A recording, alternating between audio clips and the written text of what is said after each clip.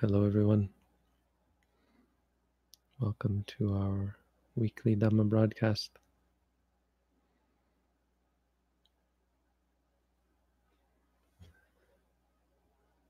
I'm joined today by Chris, Ulu, and Jim. Chris will be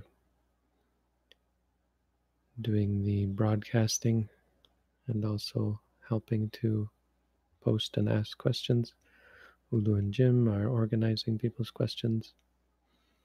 So the format is I'll give a short talk on the Dhamma, and then in the meantime, you're welcome to post questions into chat. You're also welcome to comment in chat. But once we start the question and answer period, we won't allow further conversation in the chat. The only thing in the chat should be questions. Questions should be about meditation practice. We order them according to tiers. And the top tier questions are those that need an answer, those that are genuinely in need, in the sense that an answer we think will probably help that person in their practice. Lower tier questions are speculative questions, or questions, of course, that are outside of the realm of meditation practice in Buddhism.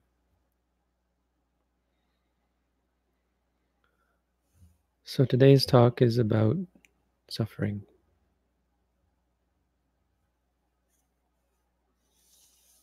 Dukkha. We have this word in Buddhism, Pali word dukkha, and it gets translated in lots of different ways. Some people avoid using the word suffering as a translation. I like the word suffering. It's a fairly dreadful word.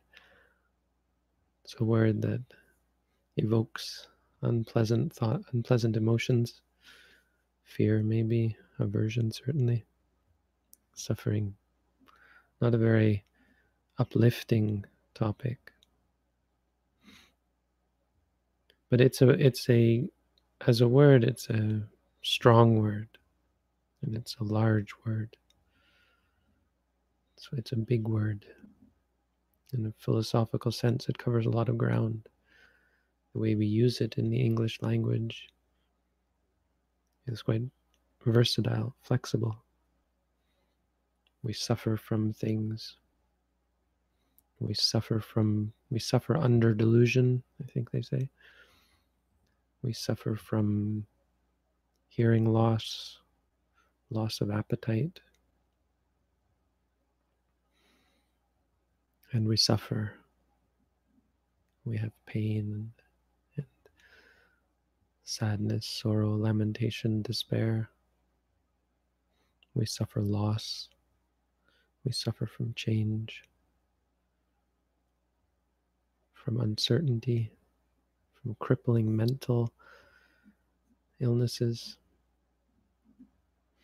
The big reason, I think, why it's not a very pleasant topic, not a very agreeable topic, is because of our lack of appreciation, I think, of the importance of suffering. Why Buddhism has a bit of a tarnished image. It's because we don't want to think about these things. And this is an important part of core Buddhist theory, our aversion to facing things like suffering. But suffering is the problem. I mean, it sums everything up. All of these kinds of suffering are all the problem. We suffer in so many different ways.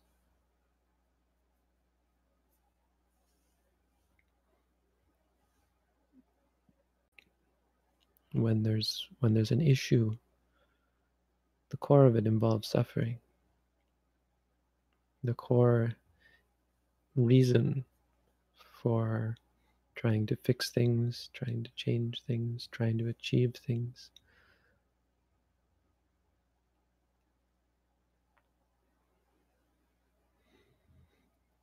We suffer from wanting things. We suffer from our unachieved ambitions, unachieved goals. We suffer simply because we want things.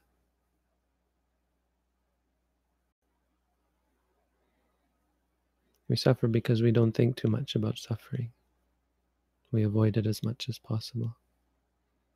We chase after pleasant experiences, of course. We're like mindless zombies, crazy people without a clear mindfulness, without the benefit of a clear mind and mindfulness. We're unable to face reality because of suffering, because of the suffering inherent in our state of being. When we chase after pleasant experiences, trying to avoid suffering as much as possible, it creates suffering. It creates stress. We're forced to work harder to get what we want. We're driven to lose sleep and appetite, to lose friendships, and just a stability of mind, a peace of mind is thrown out the window in favor of the endless pursuit of sensuality and the objects of our desire, ambitions, and so on. Based on our arrogance, our conceit, and our views, we chase after things and we are unable to come to terms with what's really going on and all the suffering we're creating.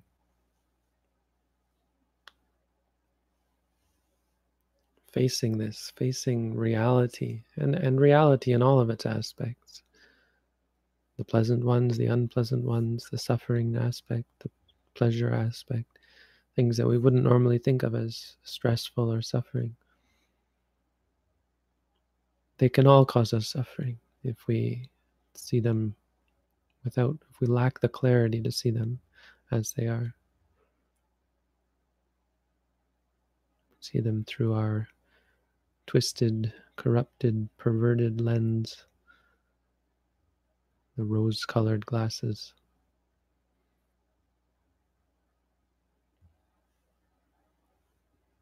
Pleasure can cause us great suffering because of the addiction that it cultivates.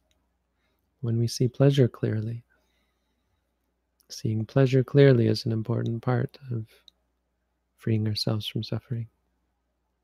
Just as important as seeing pain and mental suffering clearly.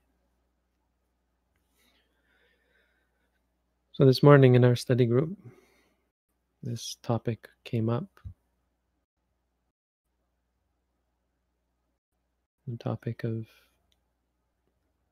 dukkha Vedana. There are 4 kinds of suffering.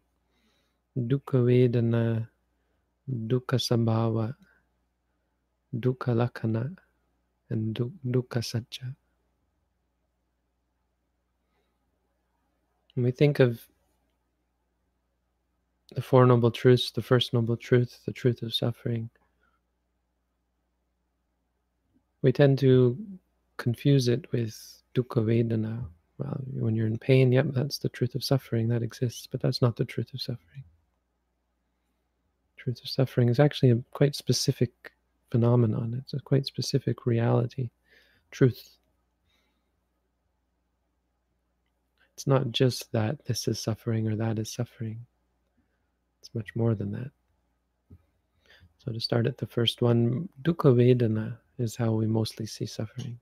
We confuse, as I said, we confuse more profound versions or profound types of suffering or ways of seeing suffering with this way of seeing suffering. Dukkha Vedana is the idea that suffering is painful feelings, whether they be physical or mental, that's suffering. When you have physical pain, you're suffering. When you have mental pain, you're suffering. And seeing suffering this way, seeing this as suffering, understanding this to be the core problem, is a big part of what leads us to chase after pleasure and seek out solutions and fixes to our problems. To run away from reality prevents us from seeing reality clearly, from facing reality.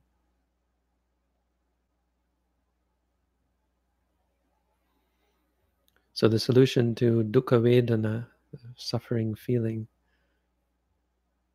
is a fix. If you have a physical ailment, if you can, you just change your physical state. Maybe you're sitting cross-legged and there's pain. Well, there's nothing to learn there because the answer is to stop sitting cross-legged on the floor. So people sit in comfortable couches or chairs. Some meditators have to sit on a chair. There's no shame in that. But quite often meditators will sit in a chair or on a comfortable seat for no other reason than to avoid dukkha vedana. That's wrong understanding. That's a wrong approach. You're avoiding reality. Pain is not something to be avoided. The practice of Buddhism is not to escape dukkha vedana. That's not the truth of suffering.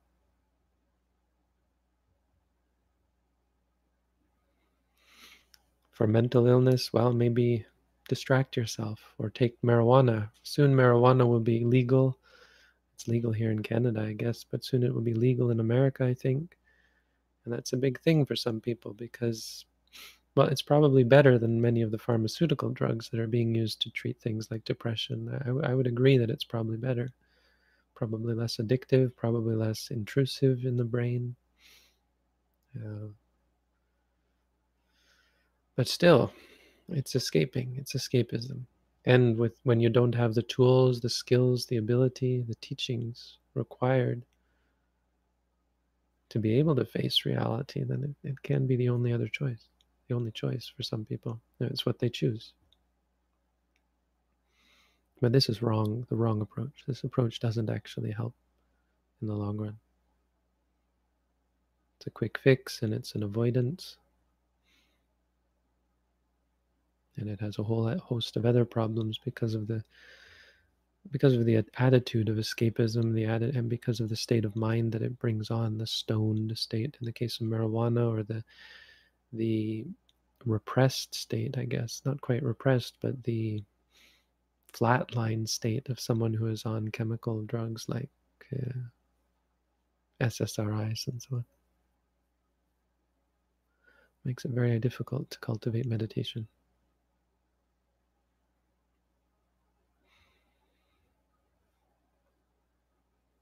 And it tends to make things worse. This escapist approach doesn't help. This isn't the proper way to understand suffering. The second way to understand suffering is dukkha sabhava.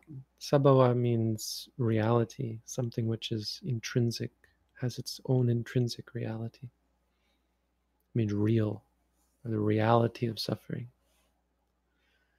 Reality of suffering is what gets people interested in things like meditation. And reality means here something you can't fix, a part of reality.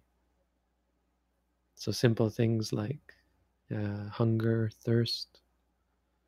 You can't escape these things. You eat, you're no longer hungry, but guess what? 12 hours later, you're hungry again. Thirsty, being constipated, or having to urinate or defecate. Simple things. Heat, cold. And the more profound ones, sickness, old age, death. Why sickness, old age, and death are so important and so much stressed in Buddhism, why they stand out, why they stood out to the Buddha, the Bodhisattva, when he heard about them, is because they signal this shift in understanding. They open up our understanding, make us realize that suffering isn't something you can escape. We're all going to get old, sick, and die, and not much else really is of much consequence in that case. No matter how much you gain in this life, no matter how successful you are, we're worm food, as one of my friends put it.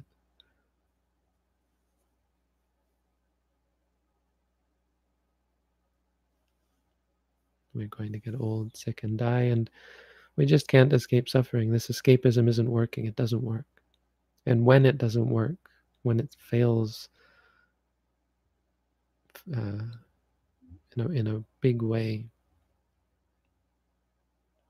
this is when people begin to take up meditation practice or religion in general, because they have to look beyond for a solution. The escapism isn't working. When you lose something very precious to you, a loved one dies, when you get sick with a debilitating illness, when you lose something valuable,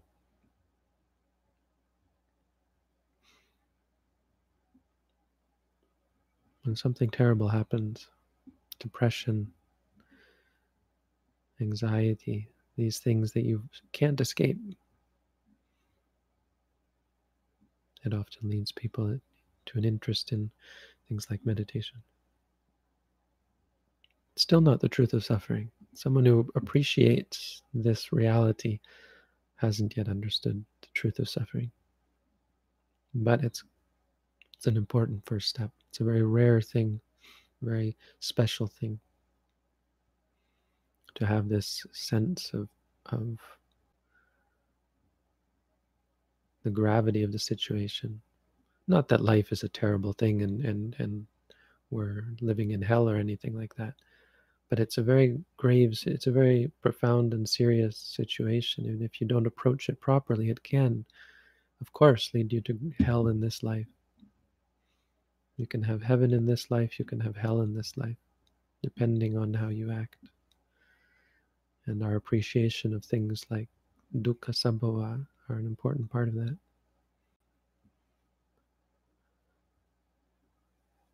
So when a person begins to practice meditation, or they take up mindfulness, this is when they begin to see dukkha lakkhana, the characteristic of suffering.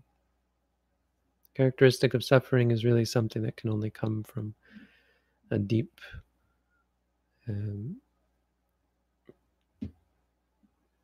clarity and presence of mind through things like mindfulness meditation, through the cleansing of one's doors of perception. When one begins to see more clearly, as one begins to see more clearly, the reality of life comes into focus. And you're able to see dukkha lakkhana means every single experience has the characteristic of dukkha, has the characteristic of suffering. Maybe that's not quite fair to say, because the truth is that experiences can't make you suffer in the way we normally think of it. But the reason why we say they have the characteristic is similar to the way fire has the characteristic of being hot. Now we say fire is hot, but fire isn't actually hot. If you understand what heat is, it's just an increase in the excitement of particles, of the movement, the speed, something like that, right? Not exactly sure. But that's just a relative thing. It's hot. Heat comes from the experience of it. I mean, in the analogy here is that heat comes when you get in contact with the fire. And so with experience, suffering comes not just because you experience the phenomenon, but because you grasp at it. It's maybe like when you grasp on the blade of a knife. Buddha talked about grasping things wrongly. Like if you grasp a knife wrongly, or if you grasp grass, if you've ever pulled grass out of the ground, you can cut yourself quite severely with things like ferns and so on. When we were young, we used to pull up the ferns and you'd end up with a handful of paper cuts because you had grasped it wrongly.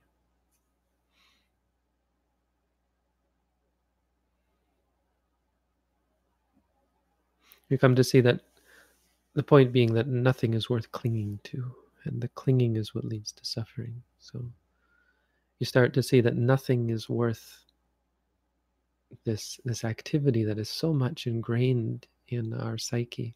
What do you do with things? Cling to them, judge them, react to them. And you start to see the suffering in that process, the suffering in our ordinary interactions with things.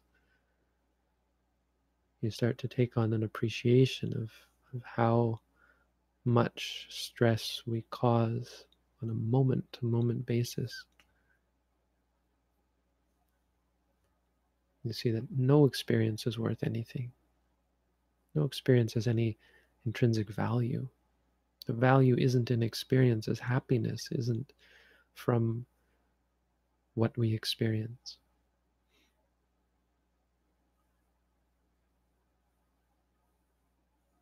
It's a very hard to understand and appreciate truth. If it sounds kind of foreign, it's not what you were expecting me to say, or if it sounds like something you're not sure you're that interested in pursuing, then that's okay, because it is something that is very foreign to our ordinary state. This is something that you need a depth of mind, a depth of understanding to see, to appreciate.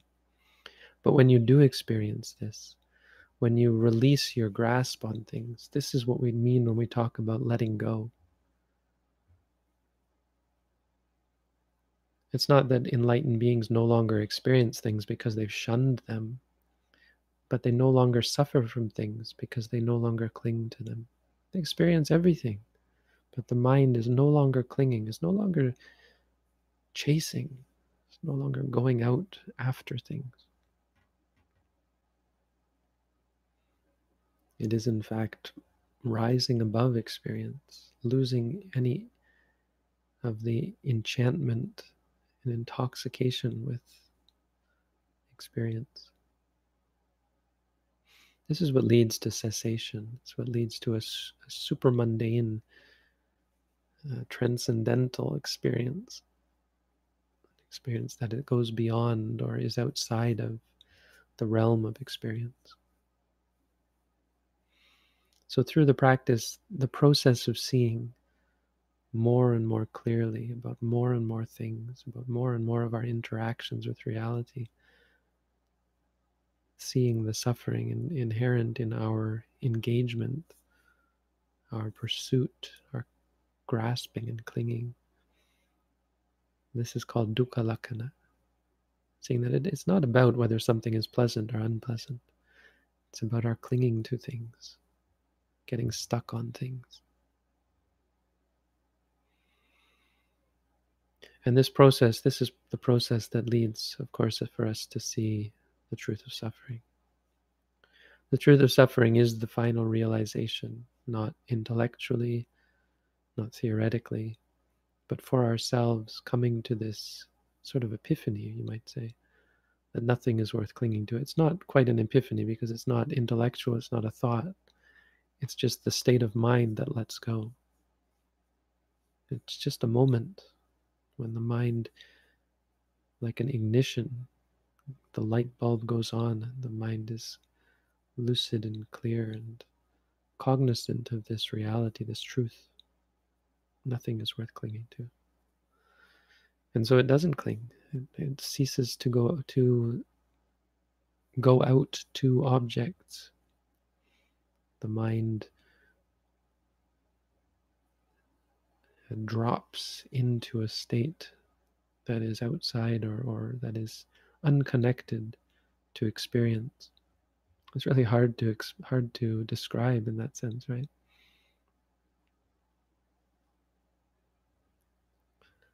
But it's true peace. The true peace that comes from understanding the truth of suffering. This is our goal in Buddhism, to see this, to experience this freedom from all the ephemeral pleasures and stresses of life. It's a peace and a freedom that changes the whole foundation of who we are and how we look at the world.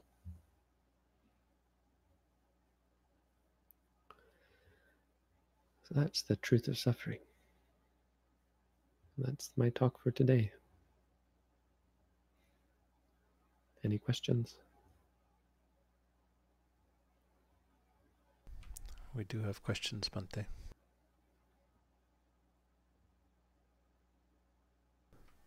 Okay, let's begin. How can noting hindrances make it easier to focus on one phenomenon, such as the stomach? Doesn't it make all phenomena more clear, so there would be more distractions? Am I misunderstanding the mechanism?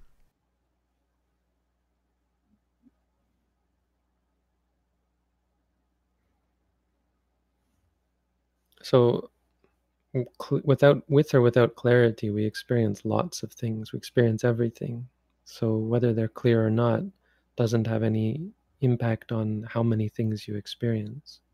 Not exactly. If anything, of course, clarity is associated with focus, and so you probably would experience fewer things because you're less you're less distracted.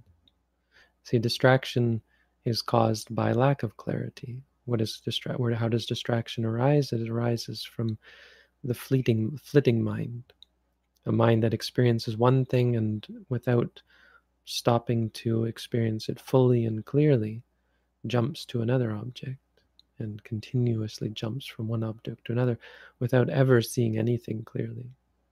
So, no, absolutely not. Of course, noting anything is going to lead to less distraction as your clarity brings everything into focus and cuts off that unwholesome habit of jumping from one thing to another, jumping.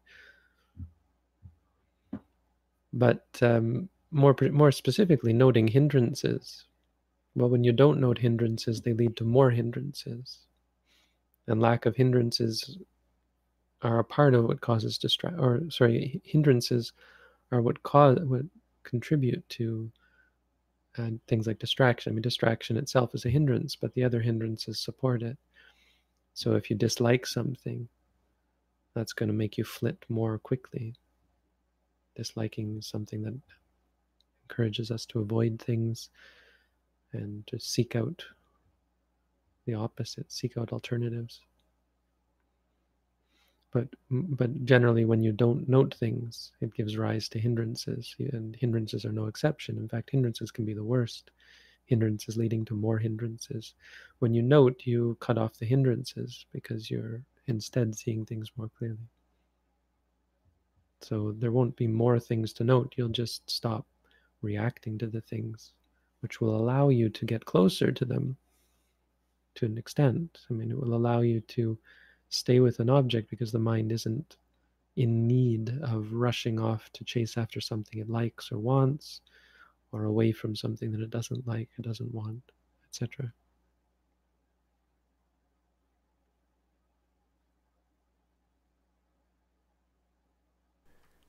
An obstacle to my practice is mostly doubt. I don't think I have the ability or the strength in this difficult path. Is there something more than noting doubt? As a consequence, I practice less. Well, it's probably not just doubt. There's 5 hindrances, and it's probably one of the others as well.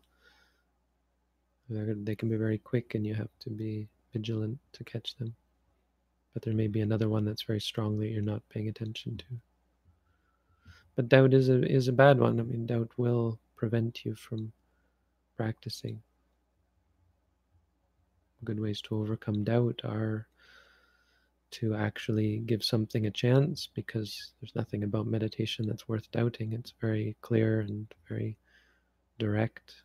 The results are pretty swift and significant. You can do things like study if you're interested in learning the theory behind meditation.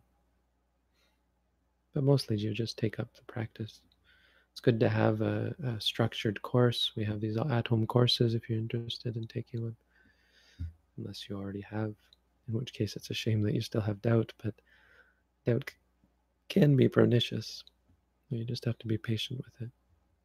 Ultimately, I would say don't worry too much about practicing more or less. It's good to hear that you're practicing at all, and be encouraged by that fact, and be patient with yourself. If you have patience, you will certainly have the opportunity to increase your practice.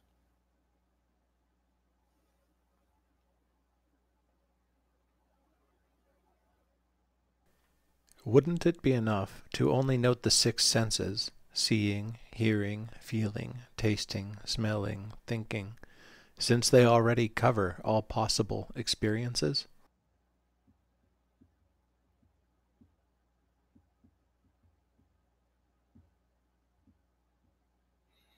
Well, they don't really. I mean, experiences are a bit more complicated than that. The six senses are the six doors for experience. I mean, if you want to get really technical, you look at the Abhidhamma, but the Abhidhamma is all just mind. So you could just note the mind, but that's kind of silly. Experience is more of course more complicated than you're making it out to be. And there are many aspects of experiences that we note. So I mean, it might be a little bit misleading for us to say we're noting experiences, because we're kind of noting the aspects of experiences more. Sometimes the physical aspect, sometimes various parts of the mental aspect. So no, noting the six senses is not enough. It's too the experience of it. For example, in the Abhidhamma, where we get really technical, the experience of the sense, when you experience a sense, is only one small part of the actual 17 thought moments involved with the experience of something. So it revolves around that object, but it's so much more. There's the judgment, there's the initiative that we take to react to the judgment and to take action in response to it, and so on. There's much more going on. There's the physical, there's the mental, and mental is various parts. That's why the Buddha taught the four foundations of mindfulness, even the five aggregates. Really, if you want to have a complete perspective, you have to say that at the six senses there arise the five aggregates. Those two together give you a better picture of things than just saying the six senses. So when you see, there are the five aggregates. When you hear, there are the five aggregates. And the five aggregates are just the four foundations of mindfulness. It's the same thing, basically.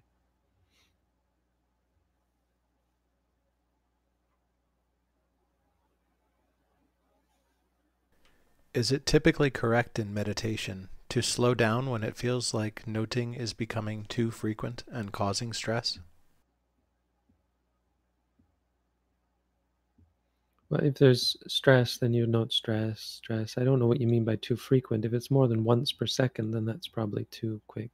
But that's just a general guide. Don't go too much faster than that.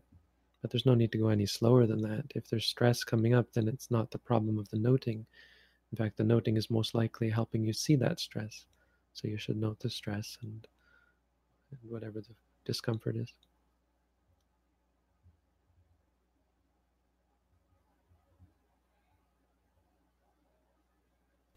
In day-to-day practice, is it okay to note the whole body at once without noting each task separately? Yes, it's most convenient to just note the four postures of the body. The Buddha recommended this. It's the first thing you read about. One of the first things you read about in the Satipatthana Sutta is noting the four postures of the body. But you can note minor movements and so on. But if you want to just note walking, standing, sitting, lying, that's a great start. It's really the core of day-to-day, daily, everyday practice.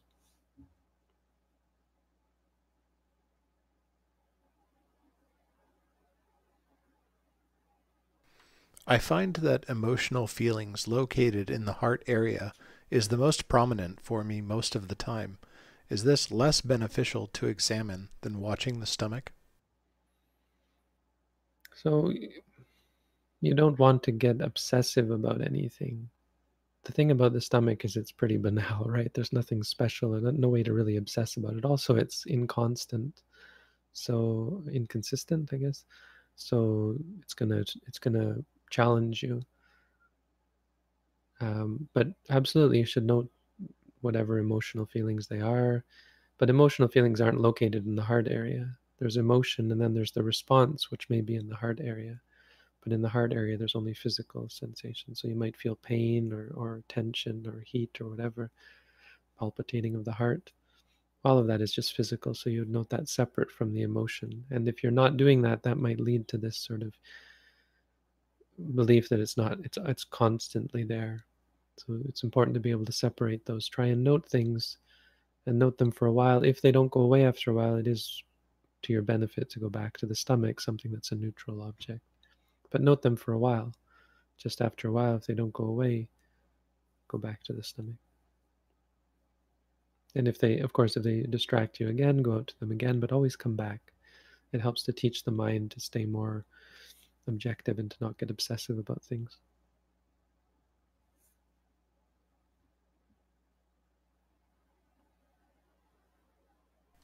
Is there a way to prevent harmful thoughts from arising?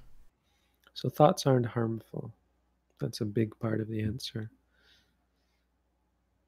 One of our biggest problems is seeing things that aren't problems as problems. So thoughts are not a problem. You can think about suicide or killing someone or any number of terrible things without actually having any intention or interest in performing those acts. Right? So suicidal thoughts, for example, I don't have any idea what you're referring to, but suppose someone had suicidal thoughts, it's not a problem. They're just thoughts. They become a problem when you think, oh, that means something. Maybe I want to kill myself, or I must want to kill myself. Otherwise, why would I think that? It's not true. Thoughts are crazy sometimes. You can never really be sure where they're coming from. And that's one of the things you see through meditation. You stop taking your thoughts so seriously. And try and just see them as thoughts. But the other thing is, we don't try to prevent anything from coming, even the harmful emotions, for example, because emotions can be harmful. They can make us sick mentally and physically. But even those, we don't try to prevent them, except in the sense of preventing them through being mindful. See, when you're mindful, there's a prevention because the trigger that would cause the emotion to arise is absent. Rather than saying this is bad or this is good, we say this is this. That's a basic explanation of what's going on. And when you do that, you cut off the potential for the arising. There's no opportunity for the negative, the harmful states to arise. So if you haven't read our booklet on how to meditate, that might be a good place to start. If you want to sign up for an at-home course, there's links now on the screen and they're in the description of the video as well.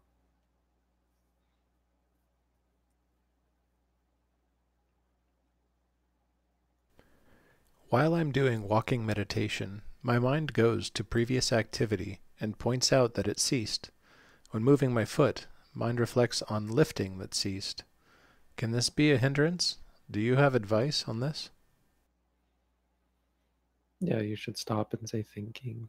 I mean, the mind that notices is an important part of the clarity that we're looking for. But the mind that then reflects on that is a bit of a distraction, and it can be quite intellectual, where you think there's some benefit to that thinking. So you analyze and reflect. You should try and be vigilant about noting that. You certainly shouldn't encourage that. But when you see the cessation, well, that's an important thing. But you have to just be mindful when you start reflecting on it. Because, of course, we want to be aware of what's present, not get caught up in what's already past.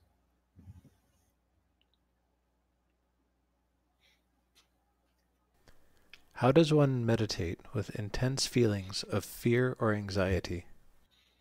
So the thing about intense feelings is that they're still just feelings. There's no cutoff limit where beyond which you can't be mindful. The problem is, a problem is that we judge the feelings as being intense or too intense or unbearable, overwhelming, and so on.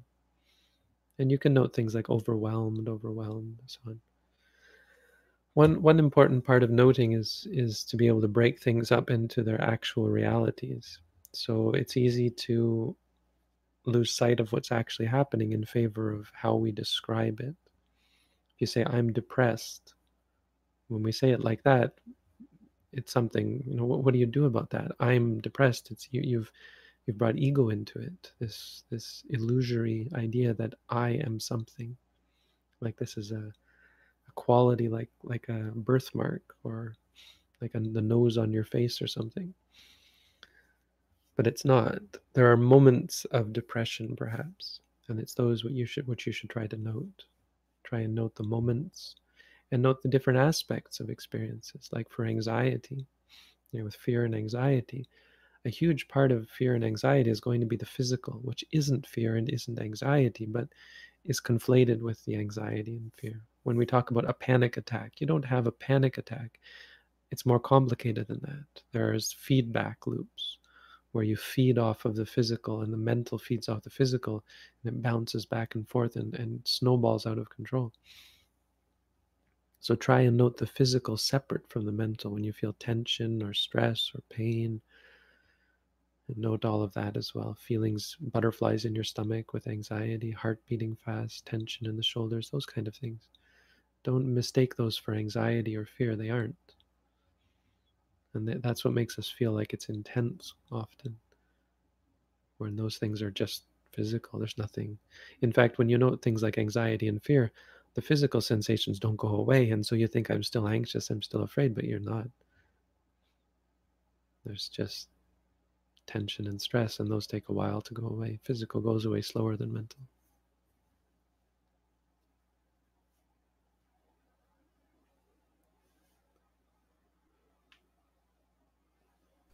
During meditation, it's easy to note like and dislike feelings. I have problems noting neutral feelings because they become pleasant, and I know I'm clinging to neutral feelings. Do you have advice for this? But like and dislike aren't feelings, they're reactions. So feelings are just pleasure, pain, and neutral, calm. And it's certainly possible to like pleasure and to like calm feelings. To like painful feelings, I'm not sure it's directly technically possible, but you can certainly like the related physical sensations. You can like pain, yes, physical pain. You can like it. It's possible.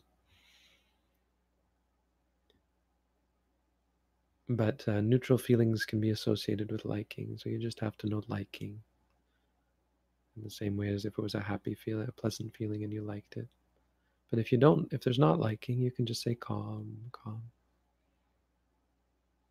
I wouldn't worry too much about catching this or that. If you like something, you know, liking. If you feel happy, you know, happy. If you feel calm, however it approaches, however it presents itself to you.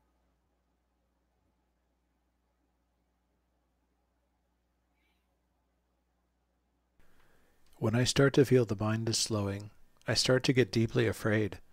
How do I step away and not be consumed by this fear? So mindfulness isn't about stepping away. Let's be very clear. Get this into your psyche, because this is a huge part of what we're trying to change. As I was saying earlier, our need to step away and not be consumed by things. There's no I to be consumed, so it's not actually a danger. It's just reality, and it keeps coming and coming and coming. Running away from it doesn't solve anything. So when there's a feeling of slowness, you can note that. And then when you start to feel deeply afraid, let's not judge it and say it's deeply, let's just say it's afraid. Start to feel afraid, you say afraid, afraid. When you feel dislike or anxiety about the fear, you can feel afraid of the fear, right? And you want to step away so it doesn't get overwhelming. You note that fear as well. It's a process, it takes time, but if you do that, you'll find that nothing really can overwhelm you. Mindfulness is about facing things, confronting, being able to face things without judgment, without reaction.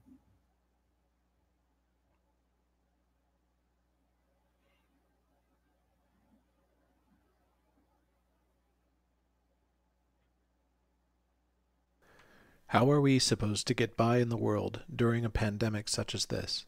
I'm feeling suffocated by the karmic implications of doing anything remotely out of convenience for myself if the possibility of spreading the virus looms, such as if I have to potentially go in someone else's space. Is this too extreme a stance?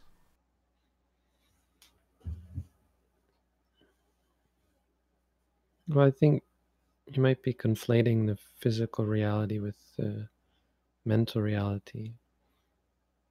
So if you have a physical reality related to not going into other people's space and changing your lifestyle in certain ways, that doesn't have anything to do with how you feel about it, right? Just as if you were to go out into the world as normal before, when you went out into the world as normal, that was also had nothing to do with how you feel about it. So if you feel suffocated, that's not actually intrinsic to the state of things. So how are you supposed to get by the same way you got by before? You're supposed to be mindful and try to overcome and prevent the bad habits of feeling suffocated, for example. But you can see how that's fed and encouraged by your view that you're responsible. So it's certainly worth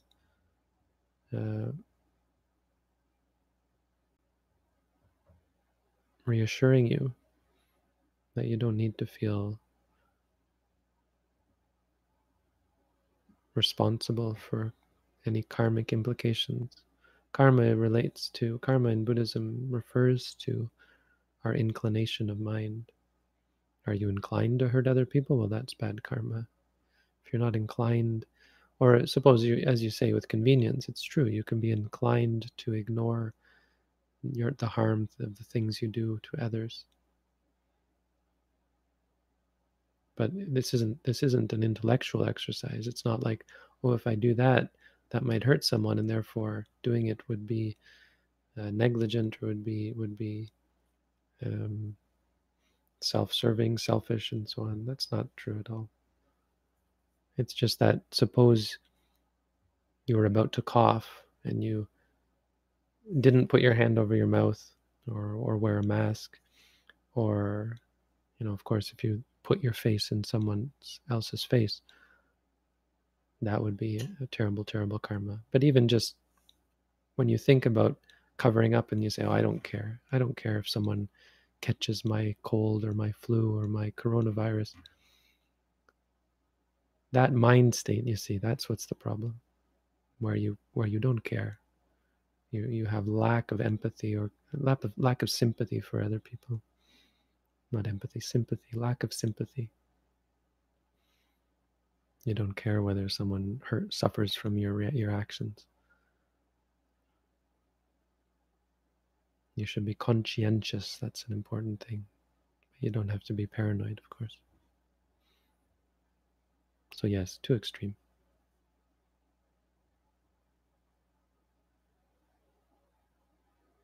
Are negative emotions, like anxiety, a result of thought patterns, or can they arise without thought?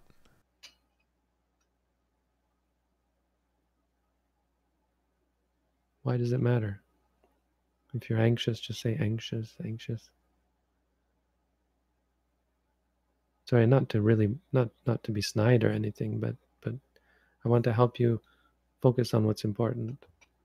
It's not important what causes something. It's important the nature of things, you see, because we cling to things not because of what caused them or something like that. We cling to things because of how we perceive them. Oh, this is good for me. This is nice.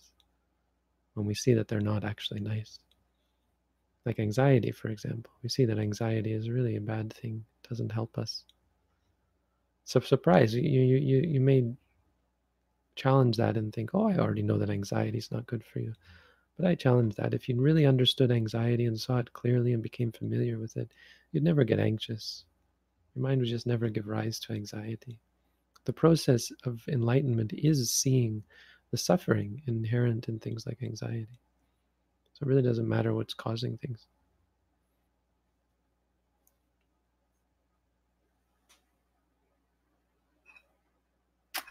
Do you think having too much time on your hands is a bad thing as a Buddhist who is less advanced? Is it advisable to stay somewhat busy so our defilements don't have as much chance to grow? It doesn't really matter. It's not going to help you to stay busy. It might even harm you, depending on what you're busy. Now, the exception is in terms of doing good deeds, charity, morality, helping others, doing wholesome things. That's a good thing to get busy, even though it's not necessarily related to the path. It is going to support you on the path. So this is something that people who didn't grow up Buddhist often ignore, is this generosity and kindness towards others. It's a very good way to fill your time. Supplementary practices if you feel like you just can't be mindful all the time. But the real answer is, well, just be mindful all the time.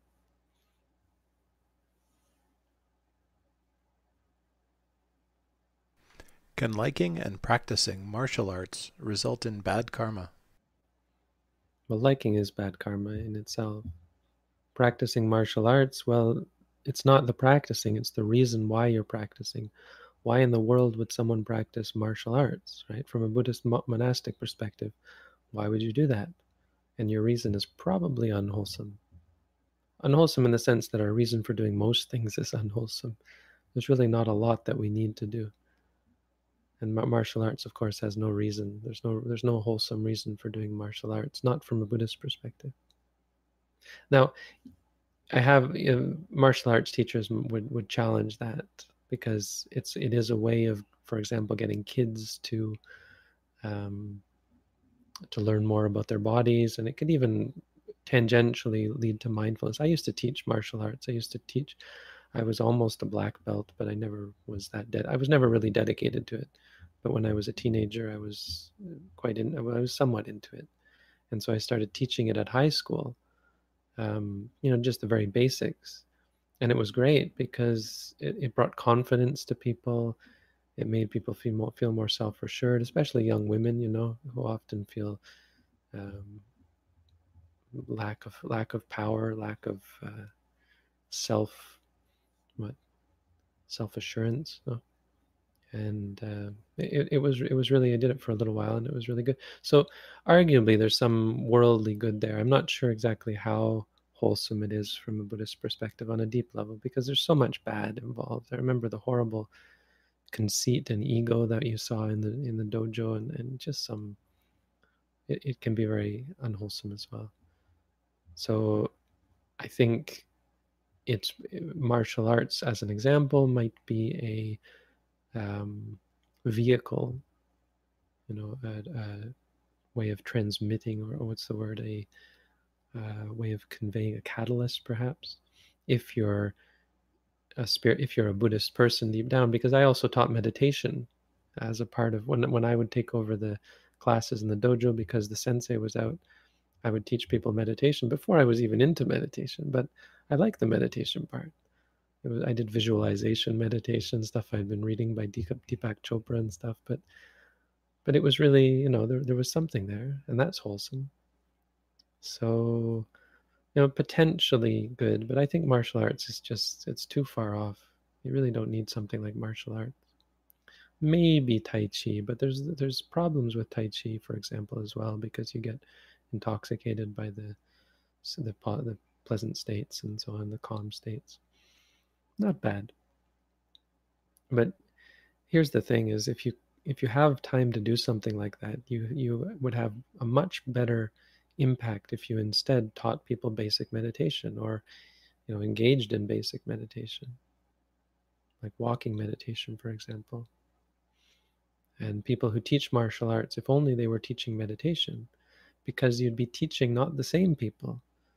You'd be teaching people who are higher, on a higher spiritual level, like people who are more ready to accept, to appreciate things that are really profound and important.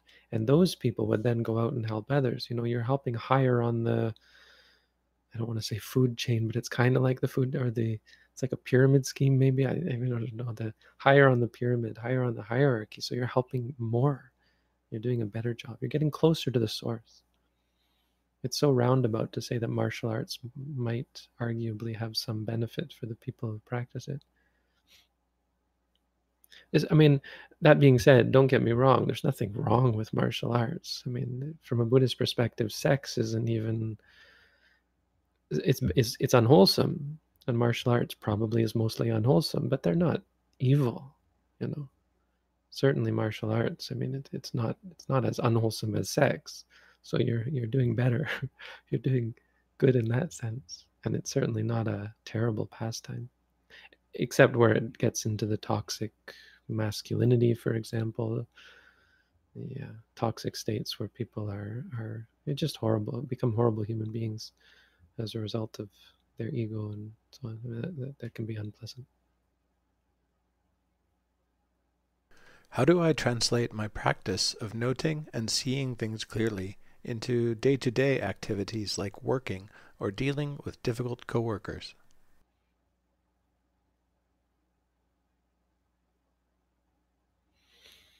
Well, if you read our booklet on how to meditate, that might be a good place to start. It sounds like you're doing noting already, but it does talk about that a little bit in day-to-day activities. I mean, as I said earlier, one of the basic ones is to note the postures of the body. But when you talk about more specific things like dealing with difficult coworkers, you're still breaking it down into the ordinary experiences. You're still standing or walking or sitting, and believe it or not, those are still going to be important parts of um, how you deal with that situation. But beyond that, of course, there's going to be emotions, and you can note those.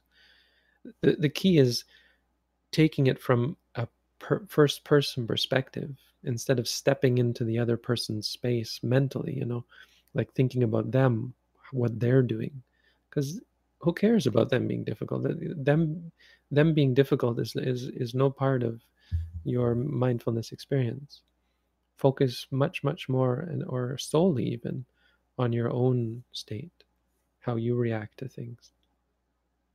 We're sometimes afraid to do this in the world because it seems like we might miss out, we might be taken advantage of. Really, mindfulness really doesn't do that. It sometimes makes you lose some opportunities, but much more, it just makes you stronger and more appreciated by others and more powerful to others.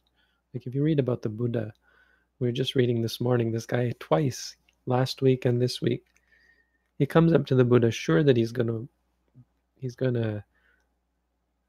throw the Buddha around like a wrestler in debate, and he doesn't even get off one question, and the Buddha's already demolished his argument. And you can see how mindfully the Buddha does it. When you're mindful, you don't overreact, you don't get out of balance. Think of it as like a martial art. You don't get taken off balance, and you can't be thrown about like a wrestler, tossed about like we tossed people about in martial arts. Mindfulness is like finding firm footing such that nobody can trip you up.